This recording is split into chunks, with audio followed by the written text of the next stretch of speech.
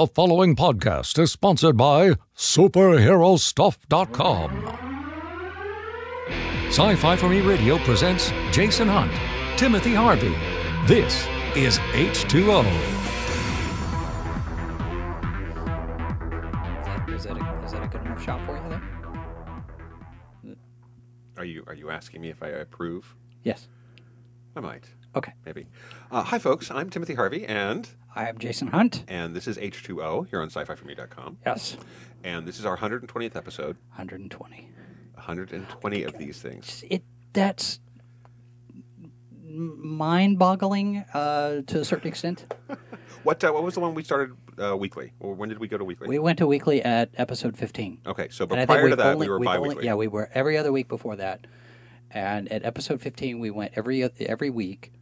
And I think we've missed maybe 4 weeks out of that whole time because of holidays. Yeah, that's usually been the reason, is that there's something going on where one of us is out of town or... Well, you were out of town to New York, and Sonia filled in. Right, yeah. Dan has filled in. Dave Parsons has done a couple of shows. Right. So, yeah, we've had fill-ins, but yeah, every week since episode 15. And now we're trying something crazy. Isn't that crazy? With episode 120, we are not only recording the podcast version, but we're also recording video. Which so you can watch and listen to us, or you can just listen to us. So we do have faces for radio. Or you could turn off the sound and you could just watch us gesticulating wildly. Wait. So you could watch the video and listen to the podcast if you turn down the sound on the video. It's like watching football and listening to the radio with the play-by-play. Only because the radio play-by-play guys are better, and the color commentators on television are the devil. Yay, sportsing! Right? Sports ball. That was a sports ball. That's right. That's a sports ball reference. We can make them because we people come in and tell us how this works. So it's kind of funny too, because whenever we talk about recaps, right?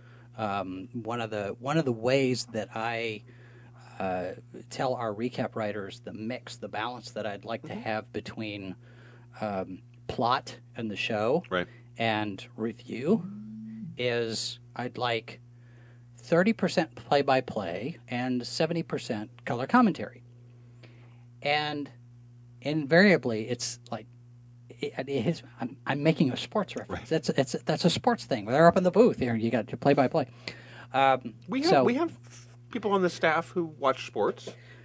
Well, and I have watched sports a little bit. I love live sports. I love going to the arena or the field or the court or whatever the terminology is for whatever all the different sports, because right. They're not all the same, obviously. I love the live experience. The only game I can't really watch live is golf, because golf is my family's Scottish. We know it's boring. As a people, we know it's boring. Right. We invented it so that our enemies would get distracted and go do something else and leave us alone. That's right. But I love the live experience because you're there with friends and you're caught up in the moment and everything. I just can't watch it. Speaking of Scottish battles and going off to war. Oh yeah. We have recaps of Outlander. Yeah.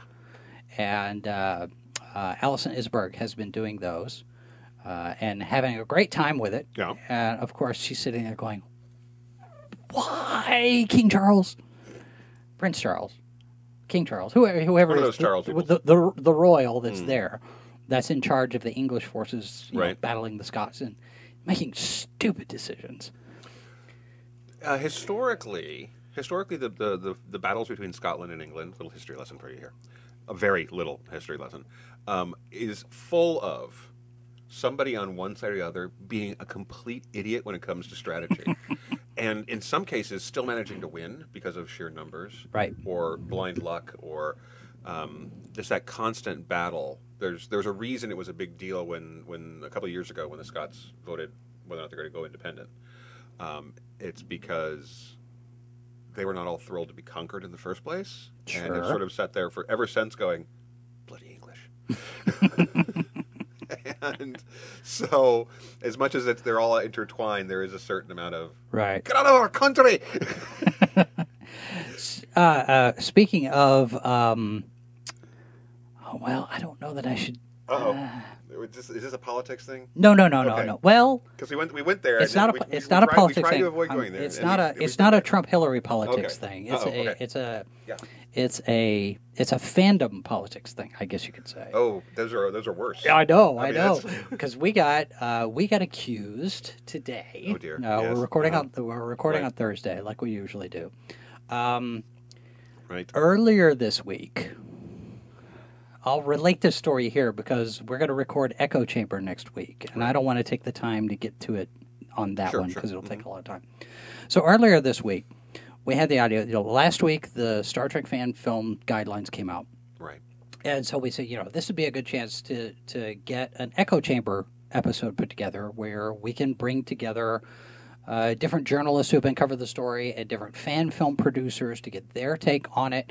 And so I said, okay, in the interest of being fair and balanced, we want to invite, James Cawley, and we want to invite Vic Mignogna, and we reached out to Sky Conway from Renegades, and we should invite Alec Peters because this whole thing is being laid at Alec Peters' feet. Right, The with whole Axanar, the Axanar effect and all of that. So got in touch with him on Tuesday. Sent him a note through Facebook because I don't have his email. Sent him a note through Facebook. Said, hey, we're going to be putting this episode together. We're going to be talking about the fan film guidelines. It'll give you a chance to address any accusations or some misconceptions or anything that you'd want to get off your chest. And really the focus that I want to do on that episode is the fan film guidelines. Because, the lawsuit, people have been talking about the lawsuit. You've already, the lines are drawn. Sure. You've chosen sides.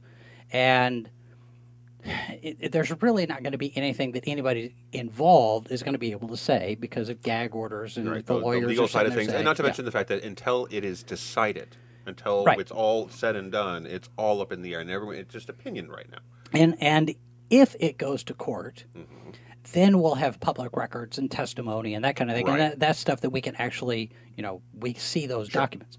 But right now, really, the only thing that we have are the documents that have been filed for the lawsuit and the countersuit and the dismissal and the judge's decision and that kind of thing. So the focus of Echo Chamber next week is going to be on just the guidelines, what kind of impact it has, what kind of changes this is going to bring to the fan film community. And on Tuesday, spelled this out, and Alec Peters responded, "Cool, just one word, okay, fine," and accepted a friend request on Facebook. So because if you're not friends, quote unquote, so called, with someone, they don't necessarily see your messages. Right. It goes into I've missed messages because of that. Right. Yeah. So he accepted the friend request, and we sent him this note. He said, "Cool." So I said, "Great. We're gonna connect with Google." I told him what all the process was. Wednesday at 7:30. Told him all this stuff. Sure. And that was all there was.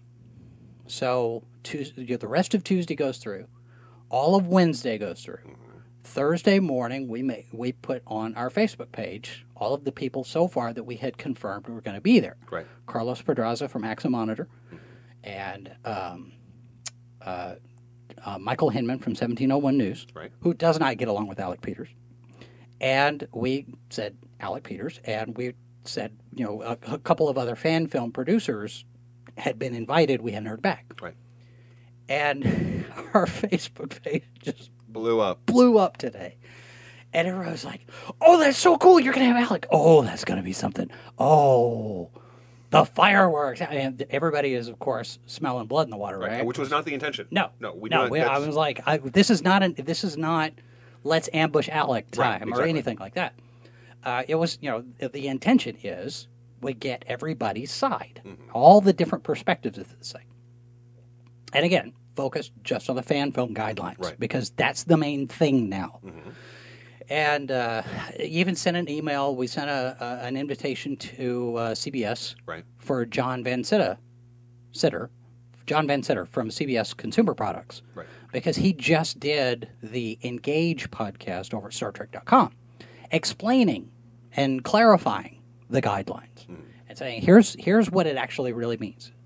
So of course they say, well, we can't really talk because of litigation and all of that. I think they misunderstood because they're answering about the lawsuit when I was asking about the guidelines. Right. Yeah. So then, about halfway through this discussion thread, Axanar's PR guy jumps in oh, this is very interesting. When did Alec agree to this? And da-da-da-da, and all that. And, of course, Michael Hinman had to jump in and says, we don't have to go through your PR guy. He directly asked Alec, and Alec started on his page because people had said, hey, we're really looking forward to hearing you on the Sci-Fi For Me Radio podcast. And Alec said, I'm not doing a podcast. I never agreed to any interview. They're lying. They're liar, McLiar signs. And I was just like, oh, really? Okay. And so we go through all of this back and forth and stuff. And so I screen captured the conversation.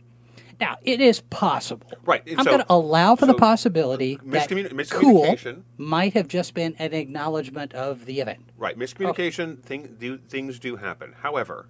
But all of Tuesday, all of Wednesday, Thursday morning, and nothing from Alex saying, oh, no, I didn't say I was going to do it. It's a good idea for you guys to talk about it. I can't do it because of litigation or PR or whatever. Talk to these guys. Plenty of time for him to realize that this is an invitation that we just issued, and the appearance is that you accept it. Right. So he's not going to do it. No, he's not. So, if on the off chance he listens to this, we certainly you would always be welcome. Sure. Well, and I want to be clear. There's no ill intent here. I definitely ambush anyone or to do anything like that. Yeah, I definitely want to make it clear that there is no let's get Alec plan. There's no ill feeling. There's still no ill feeling. Whatever all of this is. But I have a feeling because Michael Hinman has been trying to get Alec to do an interview for 1701 News for a long time. Yeah. And Alec, Peters, for whatever reason, thinks that Michael has it out for him. There's a target on my back, and it's got Michael Hinman's name written all over it. Well, at this point, I would imagine he probably feels that way in general. I mean, not being able to speak for him at all. I would expect there's a little bit of that persecution complex that might be out there because you look at some of the stuff that he posts on his Facebook page and then the Axonar Facebook page, and that's all why would you kill a spider with a bazooka? Those kind of things. He's met legal departments before, has he? Yeah, but he's memeing a lot. Yeah, okay, sure. And so I'm sort of thinking, well, okay. My thinking is that when he found out Hinman was going to be there, the whole thing flipped. Well, it's entirely possible. We can't know. No, but, I'm guessing. Right. So, but at the same time, it's unfortunate because it would be an opportunity for him. It would. It wasn't. You weren't trying to sit there. No, not at all. Confrontation thing. And John Broughton from Farragut Films, right. He's agreed to be on there, and he was actually looking forward to it. He's excited. He's like, "Oh, this is gonna be cool." Yeah. This is because it's not something where you get Alec Peters to agree to do any kind of an interview or anything. And I can understand lawyers sitting there telling him to keep quiet about the lawsuit. Okay, fine. Not going to ask him about the lawsuit because the fan guidelines apply to everybody now. Right. And it could be one of those things where the lawsuit is the trigger and the whole Axonar thing is the catalyst for all of this happening. Right.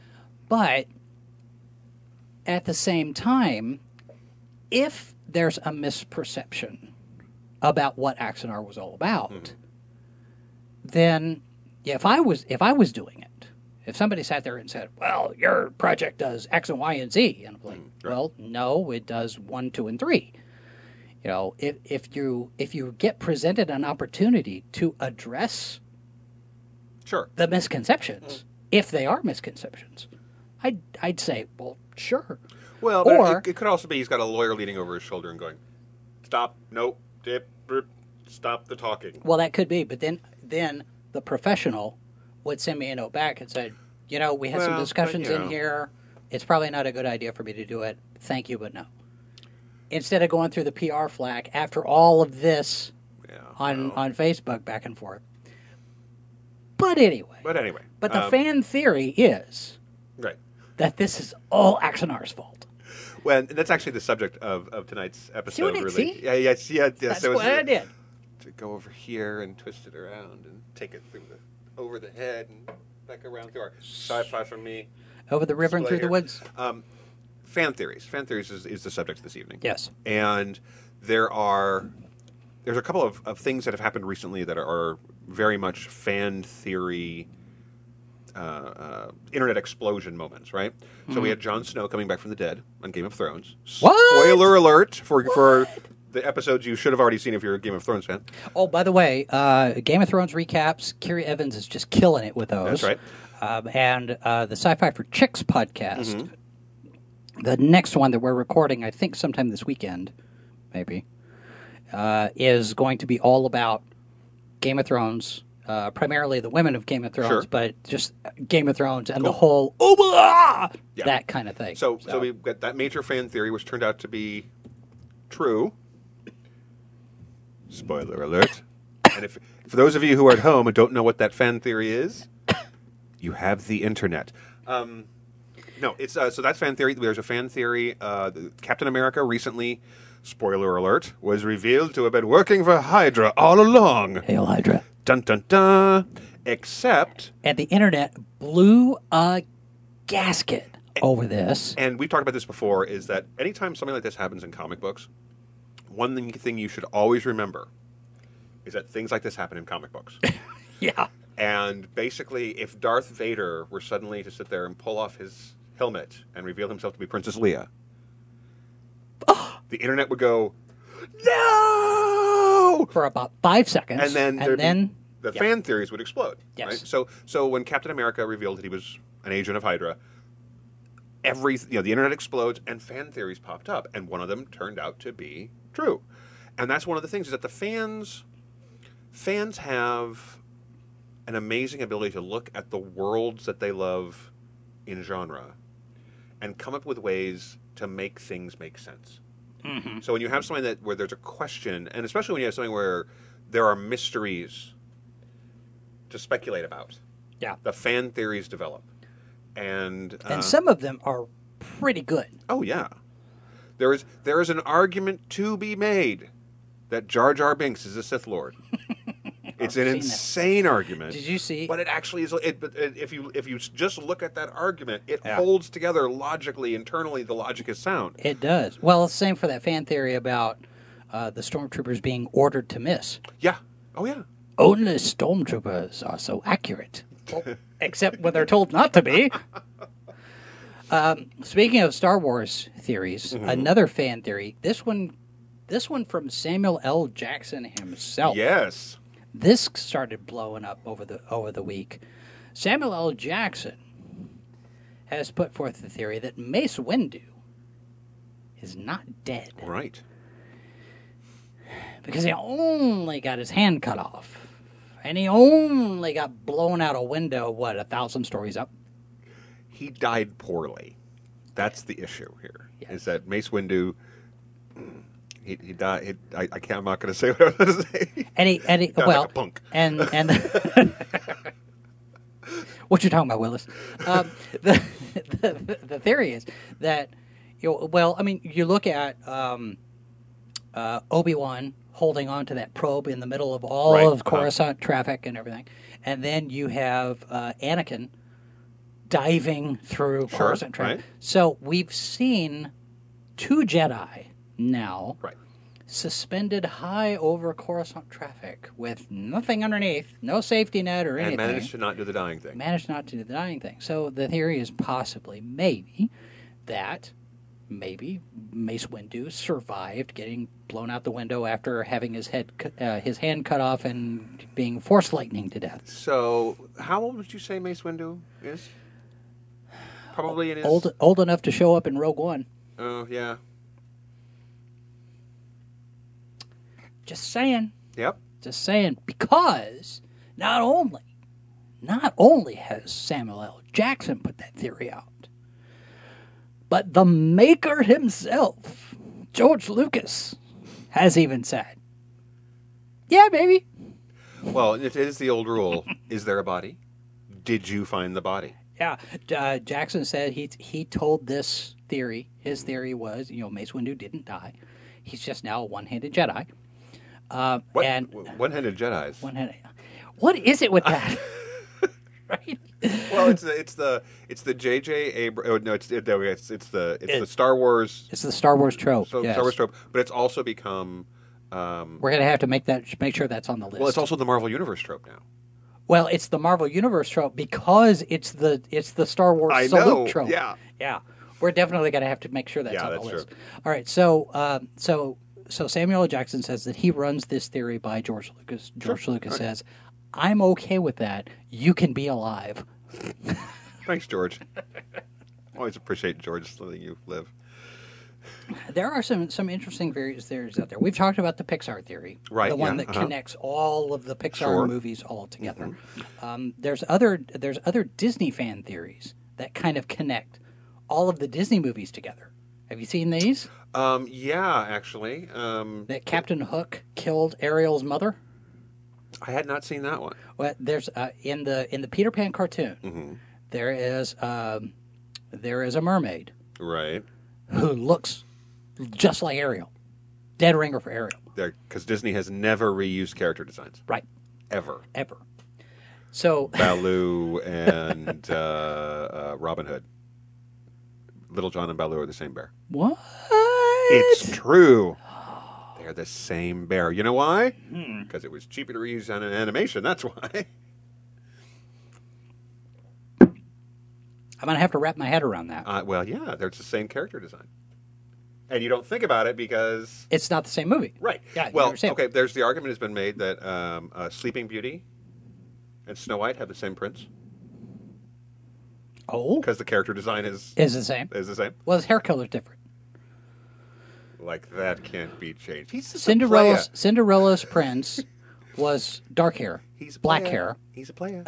He's in there zipping around. Snow White's prince. He's no, zipping around. Sleeping you Beauty's know. prince. No, it's right here. Sleeping Beauty's prince has brown hair. Cinderella's prince has black hair. He is just going around. Well, that's just interpretation. Dark hair is dark hair. Some people look at it. I mean, seriously. Oh. I wouldn't know anymore. Mine's gray. But so no, he's just going from kingdom to kingdom, getting involved with princesses, going off on adventures when he's really going over to the next kingdom to get back together with the one he just hooked up with before. It's, Well, have you know, you've seen the theory that Frozen and all of the connections between Frozen and Little Mermaid and Tangled and right. Tarzan. Right. Those four are directly Yep. that the two. You know, I never seen Frozen, but the two princesses in Frozen, Elsa and what's her other name, Hannah, whoever. The two girls. Right. The two. Oh, Hansel and Gretel. The two girls Different characters. are the sisters of Lord Greystoke, Tarzan. Sure. Okay. And it was Tarzan's ship that was wrecked, the shipwreck, that Ariel, the Little Mermaid, kept floating about sure. and exploring. And the wedding of one of those at Frozen, the Tangled pair, were at that wedding. Sure. And it's all connected. Of course. Well, and the book that Belle was reading at the beginning of Beauty and the Beast, where she talks about the prince, but she doesn't know he's a prince until chapter 3 or whatever, they said, that's Aladdin. She's reading Aladdin. yeah, that makes sense. It all fits. Well, there's a fan theory that Aladdin is set in the far future. Well, because I haven't seen that one. Because Robin Williams' Genie makes references to things that are 20th century. Oh, right. Because it's 31st century, Something I think? like that. Yeah. So and if you it fits in the dialogue of the film, and you know the fact that you could have this this society in the future that greatly resembles Middle Eastern society from 500 years ago. Yeah. But it's just more or less, and the differences get explained from the making a cartoon about that. Sure. Get explained as being, well, it's actually in the far future. Because, of course, every single time the world gets destroyed and we have this dystopian future and whatnot, Right, yes. we always revert back to civilization from 6,000 years ago. Oh yeah, we Right? got to go feudal. We have to go a feudal lord system, and it's well, and I think in some cases you can kind of understand that because you have something like the Catholic Church. There's a structure there that has survived the test of time, right? And so you kind of think that if it were And I think religion would definitely serve that, and it has served that role in a lot of science fiction and fantasy. Sure, where right. the church or a version of a church has survived because there's a structure. There's the people in charge. There's the deacons, the priests, or whatever it is. And so you've got this hierarchy in the structure. And if you are, say, there's a dog making jingly noises. It does that. So if you've got if it's a Catholic church or the Mormon church or some of these things where you've got this definite structure, right, and also this social interaction, then you already have this network, right? So Canticle for Leibowitz, Buck Rogers, he basically going back to find if he had any descendants, he goes to Utah to find the Mormon records. So anyway, yeah, I mean that's kind of interesting stuff there, but that's not fan theory or anything though. That's just a cool little digression, which we never do ever. But you know what? There is one. Now this is not really fan theory. This is something I want to look at when we get back from the break, because I've got to get more coffee. Right. This is bland headcanon. Have you seen this? Yes. We've talked about this a little bit before. We have. I have run across this on Pinterest a lot. When we get back, we are going to talk a little bit about bland Marvel headcanon and bland DC Comics headcanon. But first of all, we're going to let you hear from our sponsor, superherostuff.com. They have all sorts of licensed merchandise. Yes, they do. Like Funko Pop which we just figures. got. Are these the ones we just got? A couple of them are. Okay, Some of them are upstairs. So we get a lot of stuff from superherostuff.com. Yeah. Mugs and T-shirts. McKenna. Not this mug. No, these are special mugs. McKenna has a number of T-shirts, Star Wars T-shirts. When she hosts Salacious Crumbs, she's wearing shirts we got from Superhero Stuff, and some of the stuff that's on the shelf behind her on the set. And they have been our sponsor ever since we've been weekly. That's right, because they said, "Listen to us weekly," and we went, "Okay." This is Sci-Fi for Me Radio.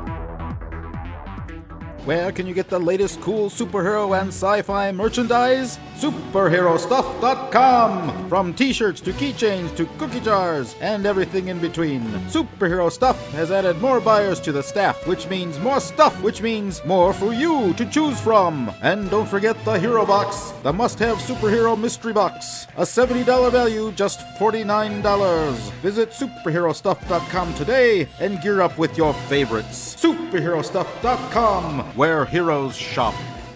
I'm meteorologist Brian Busby. If you're traveling to a convention this weekend, especially if you're a cosplayer, it helps to know what the weather's going to be like. Rain and fur don't mix very well now, do they? That's why every week Sci-Fi for Me gives you the weather forecast for every city hosting a convention. Those we have on our list anyway. And that's worldwide, not just in the United States. It's part of our commitment to bring you content you won't find anywhere else. Just click on the Conventions tab over at sci-fi4me.com, your portal to the science fiction multiverse. Whoa, where'd you get that shirt? Bought it at the convention last week. It's an Atomic Cotton design. Atomic Cotton? Yep, they got t-shirt designs from sci-fi, horror, cult films. All the shirts were really unique and fun. I had to get one. I gotta wait for another convention, though? Nope, AtomicCotton.com. I ordered a shirt. Shipping was super fast. Atomic Cotton, where Erica and Zach combine their passion for art and film to create wearable art. All original, made with a love for the genre. Coming to a convention near you very soon, or find them on the web at AtomicCotton.com. Atomic Cotton, shirts and art for fans by fans. Star Wars fans, McKenna Riley here, inviting you to join me for the latest news, rumor, and innuendo from a galaxy far, far away. Salacious Crumbs, only on Sci-Fi for Me TV. Back on H2O, Jason Hunt here, along with Timothy Harvey. Trying desperately not to spill my coffee. Did I fill too much? Spilled coffee is to sin. It is. I believe, it's terrible. I believe that's what Dalmatians 3:16. Is thou shalt not spill thy coffee? No, I think it's Dalmatians 101. What's your... Bland headcanon. All right, so for those of you who don't know, tell them about bland headcanon. You should know we have a Pinterest account. We have do. a Pinterest channel. We're everywhere. Well, I wish we weren't on Twitch. I'm starting to regret getting on Twitch. But that's the thing. That's just another exposure to the internet, and as we've established before... Talking about exposure... Yeah, no kidding. Gee whiz. Man, the internet is a scary place. So we start promoting our Twitch channel on Instagram and on Twitter and Facebook. You know, when you use the hashtag Twitch, right? So people find it. Mm-hmm. And since that time, we have had more porn bots. I mean, very attractive young ladies in the photograph. If they were in fact real. If they were real. And if indeed they were actually following our accounts. Right, yeah. Like, but, no followers, We're no not, posts. and we're not saying, by all means, if that's your industry choice and you want to follow us, and you're a real person, whatever. Whatever. But they're yeah, fans but too, all of these are, come find me in the link. Yeah. No! That's my last 5 Instagram followers. I were tell you, all it fake feels people. like feels like I have just ridden up on the beach and found the head of the Statue of Liberty. That's what that feels like. Did you see the analysis that said that I think I might have been some article on Cracked or something, but they basically said it's a really cool image, but the Statue of Liberty would basically be one of the first things that would just go. Because of the copper. Yeah, well, because it's this thin. Yeah, I mean it's that thin. It's not going to knock the head off. The whole thing is going to collapse. So bland headcanon. So on Pinterest, I knew I was going with this. Yeah. So on Pinterest, we have several boards set up specifically for cosplay. Right. So we have a cosplay photo gallery. We show people who a lot are of great cosplay, a lot cosplay of great stuff on cosplay, and a lot of tutorials. We got a tutorial. We got a board that's tutorials for costumes and one that's tutorials for props and all that. Well, invariably, since we've got so much comic book cosplay, Marvel cosplay, DC cosplay, there's Batman stuff and there's tons of Harley Quinns and a lot of Deadpools and that kind of thing. So Popular characters. The suggested pins. Hey, you liked this. You should also look at this and this and this and this. Right. Well, since we're doing so much with Marvel and DC, the bland headcanon has started to pop up.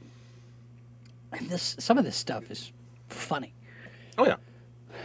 Here's one. Jason Todd has personalized ringtones for every member of the Bat family. Dick Grayson is I Want to See Your Peacock. Tim, Like a Virgin. Stephanie is Here Comes the Sun. Babs is Uptown Girl.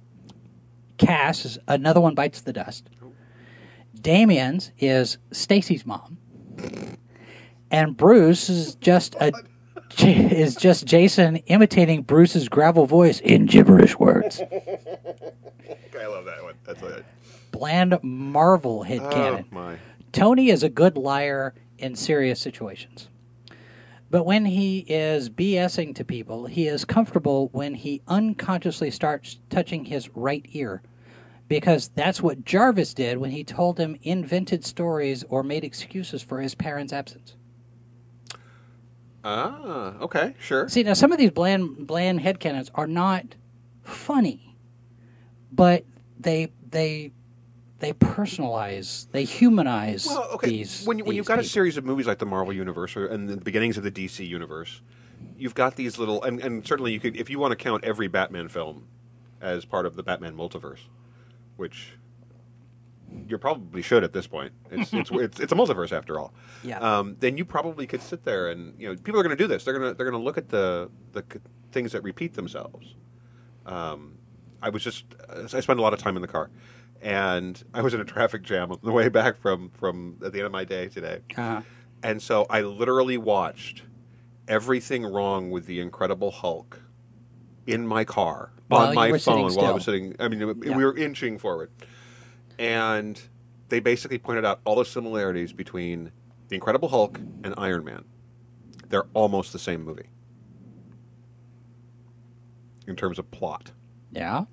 And Marvel's got a model, right? So, sure. So, but because you've got these things where the recurring story beats, the recurring kinds of characters, you develop a universe. So in that universe, something like this it explains things. It's the connective tissue. Here's another one. Bland Marvel headcanon. Clint likes going to the zoo.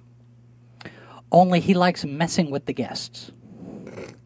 Using ventriloquism to make it look like the animals are talking.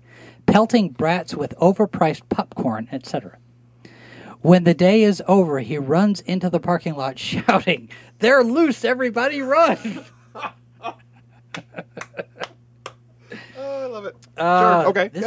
Some of this stuff is just really, really, really funny. But then you have the really poignant stuff, especially about Bucky. Yeah. About Bucky Barnes. I have run across a few of them. One of them is the really one that gets you in the feels, like what they say. Is when we find Bucky in Civil War, he's buying plums. Okay. All right. Well, somebody actually put in there, plums are good for memory. And the reason that Bucky is buying those plums is because he's trying to get his memory back. Sure. I mean, it's one of those little things that's just like, ah. Oh. But then I saw another one.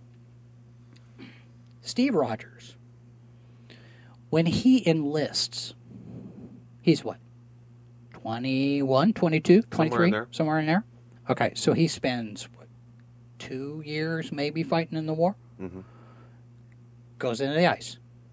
23, 24 years old, right? He comes out of the ice, and now how old is he? 23, 24 years old, right? He's not 100. Right. You know, he's still a kid. Mm-hmm. Yeah. And Natasha, same kind of thing. Even though she's aging slowly, and we haven't got that in canon yet for the right. For the But Marvel it's, so yeah, if you don't know in the comic, Natasha is also somebody who's got an extended been lifespan. Adjusted, and then of course Bucky. Sure. Who's what, a year maybe older than Steve? Mm-hmm. They're all still kids. Yeah. In this massive thing. Well, even at the point that they're physical age-wise, their appearance is that they're in their 30s now. Mm-hmm. But if you think about the actual functional time that they've been allowed to grow up before they were forced into positions where they were forced to grow up. Yeah. And there's a difference between being allowed to grow up and being forced to grow up. If you go off to war and fight a war, it's a different kind of growing up than it is when you don't. There's just no way around that fact. Right.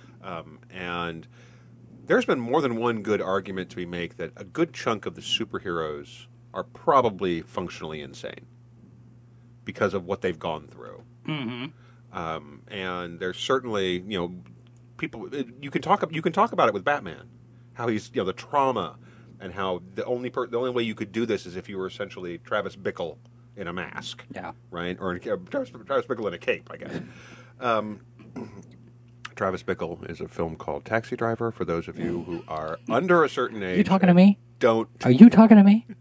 Robert De Niro was in it, and Jodie Foster. And you talking to me is not Michael J. Fox in Back to the Future. Right. He's quoting Robert De Niro from Taxi Driver. It was Jodie Foster when she was yay high.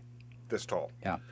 I read, what was it? There was a story that she tells about a scene that they had together in that movie. I think it's in a diner. And she and De Niro rehearsed that scene so much. And she said De Niro just kept going over it and going over it and going over it. She was sick to death of rehearsing that scene. Right.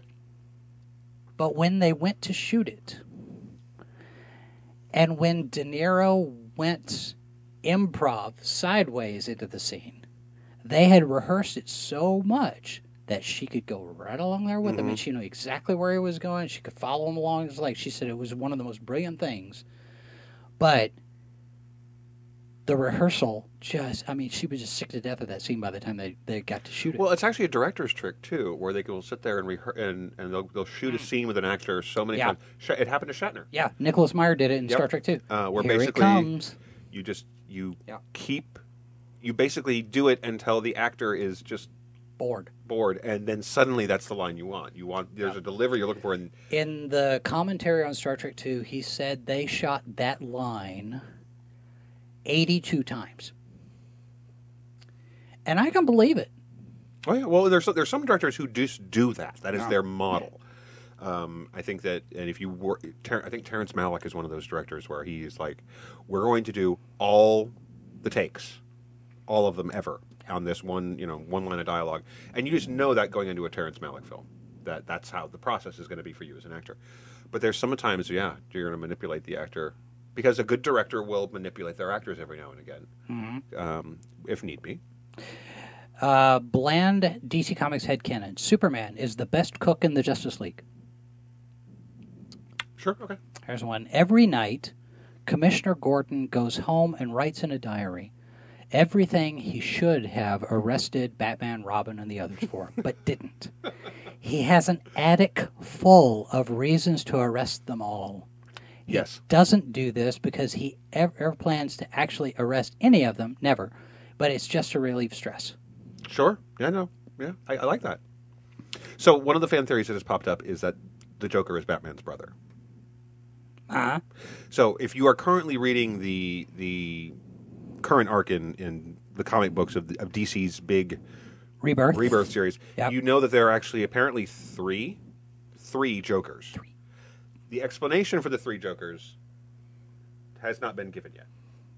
But I find it interesting that the artwork to show the three Jokers includes basically Brian Bolland's Killing Joke Joker, right? And then the current version of the Joker, and then Jerry Robinson's version, right? So it's like the original. So you basically have your beginning, your middle, and your end. So it's a very interesting. Yeah, that's very interesting. I'm very curious to see how they manage to handle this. The theory basically goes that the reason that that Batman has never killed the Joker is because they're related, they're family, and that because honestly, if there's any person that the Batman should have sat there and went, screw the not killing thing, right? This guy, yeah, you know, he's a mass murderer. He will always get out. He crippled Barbara. He killed Jason. Doesn't matter that Barbara's walking again, and doesn't matter that Jason came back from the dead. These are things that he did. Spoilers. For 20, 30-year-old comic arcs. We're not that old. Yeah. In various incarnations of the character, of various of the Elseworld titles and things like that, and even in the main comic, it's been referenced that Bruce had a brother at one point. Right. And that brother died. Or that brother was committed in some of Didn't he show up in the Court of Owls storyline? Someone claiming to be someone claiming to be the real Thomas Wayne. Right. Okay. Was the Court of Owls. Okay.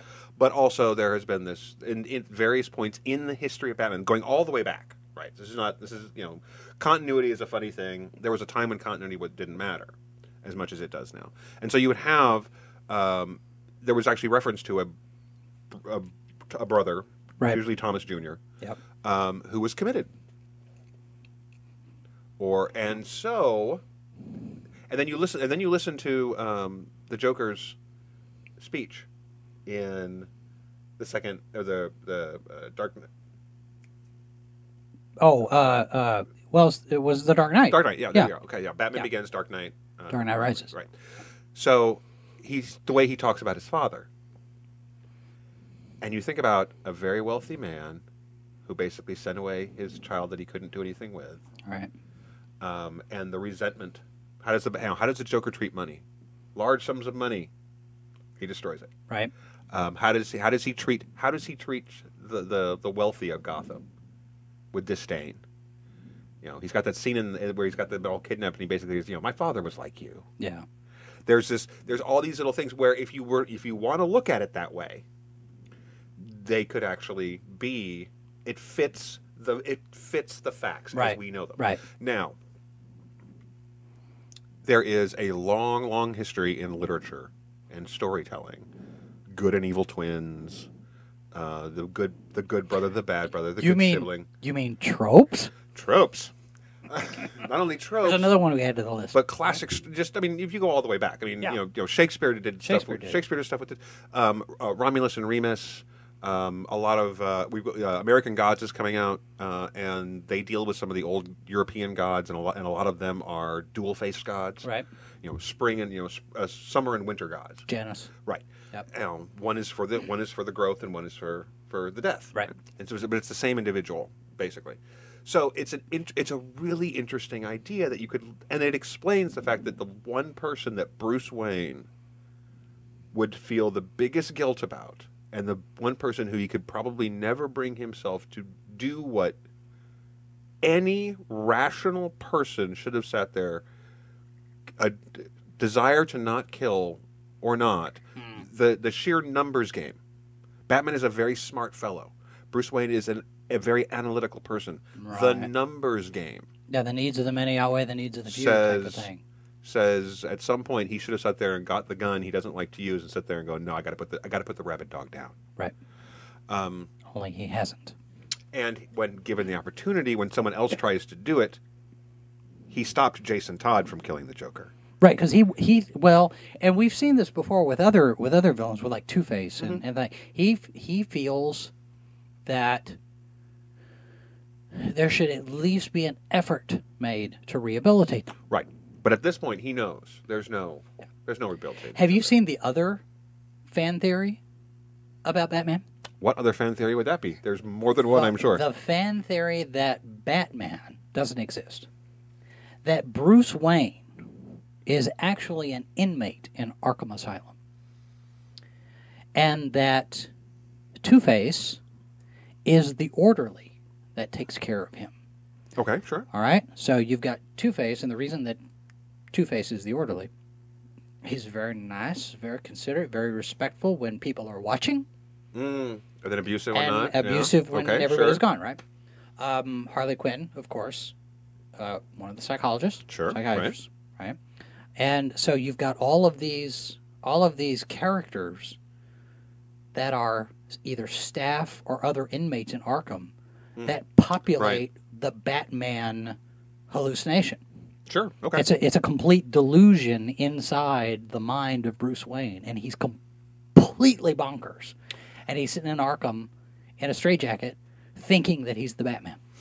Well, again, one of the interesting things about a lot of these fan theories is that when you're looking at like a specific show or an ongoing storyline, you're working on a fan theory to explain what's happening. Like, say, the Jon Snow theories, right? Right. What is his parentage? Was he really dead? And some of these things have been revealed. Oddly enough, the two biggest fan theories involving Jon Snow, and I won't spoil them for you, have been revealed to be true, at least in the context of the TV show. Right? So the fans look at the available information and say, well, this makes sense. But for something like Batman, where you're looking at like a history of a character, or a comic book, you've got that kind of depth of history, you're exploring that world in a different way than, say, you are exploring the world of Game of Thrones, the television show, right? Right. And so it's a wider universe that you can play in. Interestingly enough, and I haven't read Sam's Penny Dreadful. Penny Dreadful finale, but through this season, we discovered that the orderly in the asylum that Vanessa was kept in is the man who became the monster, Frankenstein's monster. Oh, right, okay. So she remembers him, but he doesn't remember her. And so she thinks of him as this kind, gentle man who became this monster. And he thinks of her as this kind, gentle woman who's just being kind to him and one of the few people who is. So, not a fan theory at all, but a very interesting, you were talking about that, Sure. where it's like the perception of who people are. Well, I say, and here is Poison Ivy is the nurse who sedates him when he gets out of control. Sure, okay. Two-Face, the abusive orderly who acts nice when the doctors are around, then beats up the patients when their backs are turned. Riddler is a therapist who asks him questions he has a hard time answering. Sure. Mad Hatter, a hypnotherapist. Bruce is convinced he's trying to brainwash him. Right, yeah. Dr. Joe Carr and his assistant, Dr. Harleen Quinzel. Bruce Wayne is their number one patient, and they are just absolutely sure that they can bring him back to sanity. Yeah. And Bruce fights with every fiber of his being against his arch nemesis, Joker. Of course, and Harley of course. Quinn. It's fun. These kind of things are fun to string these things out. Well, and some of these things, they end up being, the alternate universe thing in comic books, the multiverse stuff. Yeah. So you get to play out some of these things, but because we don't, when you've got these worlds that we have, the worlds of Star Wars, the worlds of Star Trek, the worlds of, the Marvel universe, the DC universe, the comic book worlds, you've got so much storytelling you can deal with, and so many places where the realities of writing that story just don't. You're not going to do that. You're not going to fill in those holes. Yeah. Everything from is Deckard a replicant? Oh, yeah. The fans had theories before, and the actors and the director have different theories that are in competition. Yeah. So, Well, and the other thing, well, see, and this is where you get into fan fiction. So not only just the fan theories, but you get into fan fiction with this kind of stuff, where certain relationships or certain aspects of a relationship or jobs or history or past. I mean, how many people are sitting there wanting to see what happened in Budapest between, of course, sure, Black Widow and Hawkeye? Right, we want to see Budapest. Give us Budapest. We're never going to see Budapest. Never going to see it, unless it's younger Natasha. But I tell you on what, Netflix. there is an argument to be made that sort of thing exists better without. Sure. Sometimes we don't need the origin story. Right. We don't need the backstory works Agreed. better as a throwaway line. That is a cool idea. And sometimes like the comic book company will get it wrong. Okay, so it's true. The big reveal with the new DC Rebirth. It's really not. It's a hybrid. It doesn't have a. We don't have a prior version that fits this exactly, but it's revealed that, of course, what may be the villain of it is Dr. Manhattan from Watchmen. Well, Jeff Johns says he's not the villain. He's the antagonist, but not necessarily a villain. The adversary in this context. Yeah. And this we leaving aside the whole debate whether or not that Alan Moore should have been allowed to just have his creation lie. I don't like it. Well, he doesn't like a lot of things. But they did that whole before Watchmen spinoff. Yeah. Which, with the exception of the late lamented Darwin Cook, a lot of that stuff was not well received. Right. And there's something to be said that nobody was asking for, except for maybe the banker. Nobody was asking for those bad stories. Yeah. And nobody's asking for a Akira live action movie. Well, but they still keep trying to do that. You see that they may have a writer now again. I saw that again. Yeah. Well, and it's like, I have my current fan theory is that the new Star Trek movie it's a trilogy, which is the story of how Jim Kirk became Jim Kirk, but it has not been a well thought out story. You mean Jim Kirk Begins? Jim Kirk Begins, and it's the 50th anniversary, so it all fits together, right? But whatever. But what we essentially got was the origin story that we didn't need, right? Or want. But but again, we come back to that. We do it for every new generation. Right? That's how it's done. We're going to get another King Arthur movie where we get to find out what it was like when he was a small child, and how he and Merlin met his boys at the market, and one day he knew that he would become king. Well, I know he didn't, but that's the CW version of King Arthur. Well, of course it is, but that's just it. It's like we don't need the backstory, right? We don't need Gotham, for example.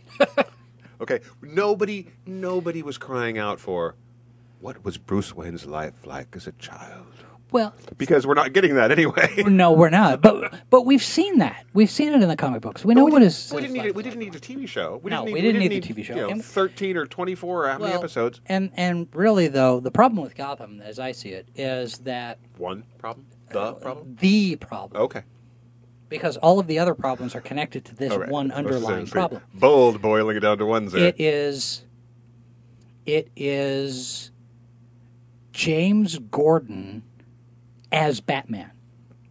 They're telling a Batman story with James Gordon as the surrogate for Batman. Except that wouldn't you say that he's not even the surrogate for Batman? He's a surrogate. He's closer to Jason Todd back from the dead. He doesn't have a moral compass.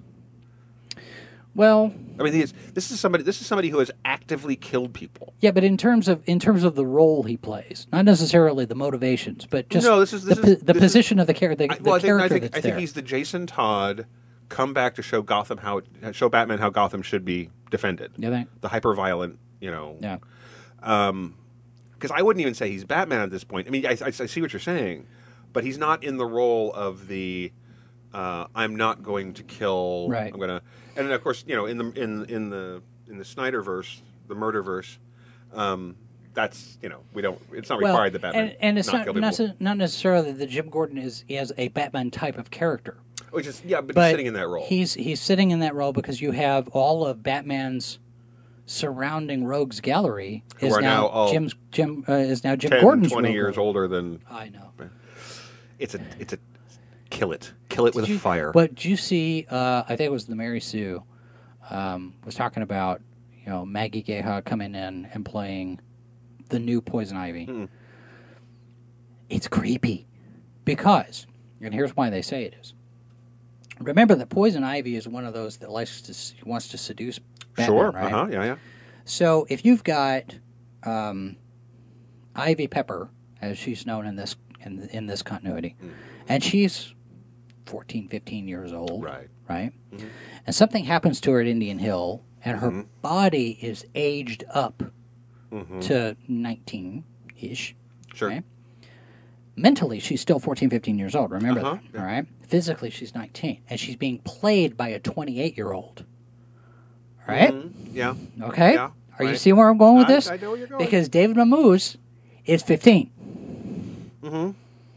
And if you get any kind of Mm-hmm. scene where Poison Ivy does what Poison Ivy does, that's going to be creepy as all get out. There is a moment. There's more than one moment in the season finale of Winona Earp. Review coming soon. I swear to God. And people are reading those. I know, and Yeah. I'm very gratified. Thank you, guys. Yes. There's a moment where you realize that one of the characters has essentially, as a child, was essentially seduced by a 100-year-old demon. And you sit there and go, "Yo, that is," and then you have a even more horrible moment when you realize he's in love with the child. with the child. Oh, my. And it becomes this thing, and you're like going, and part of you is going, okay, story, got it, okay, it all works, Right. And if you're a parent, Yeah. you're going, oh God, oh God, no, don't do that.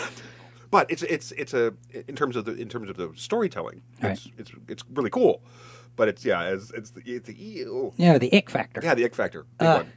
Anyway. Yeah. So, fan theories are cool. Fan theories are cool. We love fan theories. We love fan theories. You probably have some favorite fan theories that you would like to share with us. We did not cover anywhere near. We sort of scraped the surface here. Yeah. So we do have an email address, h2o@sci-fi4me.com. You can share with us your favorite fan theories, or if you have a theory of your own related to any story universe. We'd love to hear it. Yes, share that with us, h2o@sci-fi4me.com, or you can catch us on all the social media. We're on Facebook, Instagram, Twitter, Pinterest, Google+, YouTube, Tumblr, and Twitch. I know. Talk about an ick factor. The internet is a scary place. Oh, I tell you. It's where the monsters are. All right. In the meantime, we are going to go make up more lies about people and be back for episode 121 next week. In the meantime, also, you can catch all of our other podcasts. Either go on to podcast.com or go to iTunes. And if you do listen to us on iTunes, please rate and share so that we know that we're actually getting traffic over there, because it's the only way we know. Yeah. And be looking for a new Echo Chamber coming soon, a new Sci-Fi for Chicks coming soon, the Winona Earp recaps, Penny Dreadful recaps. Zompocalypse Now. Zompocalypse which is Now. going to be a two-parter. Because we watched two shows this week. Right, so we're going to have Preacher, and we're going to have a bonus feature about Dead of Summer. Dead of Summer, which we are also having written reviews of. Yes, but we're gonna Dustin do and I recaps. sat down and because Dustin and I are the right age to sit there and go, oh, a TV show set in the 80s? Oh, Okay. really? Yeah.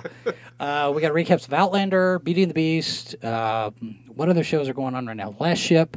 We're getting ready to come back with the sci-fi season. Yes, Killjoys, Dead, Dark Matter. Right. 12 Monkeys just wrapped up. Mm-hmm. We've got... When's Evil Dead coming back? That's a good question. We need to check on that. Yeah, I can't Ash remember. vs. Evil Dead is coming back. We got Bates Motel, American Horror Story. I mean, there's all, of course, the fall season is just around the corner. Right, because we're also going to start swinging back in through the Dead series, the Fear and... Yeah, Fear the Walking Dead, Walking Dead. So all of that is out there. I mean, we've got tons of content for you to consume when you're not listening to this show. In the meantime, of course, we do ask that you share this show. Please. And let us know what you think. And if you've got a particular topic that you'd like for us to cover, We love suggestions. Yes. There has been more than 1 week we sit there and go, what are we talking about?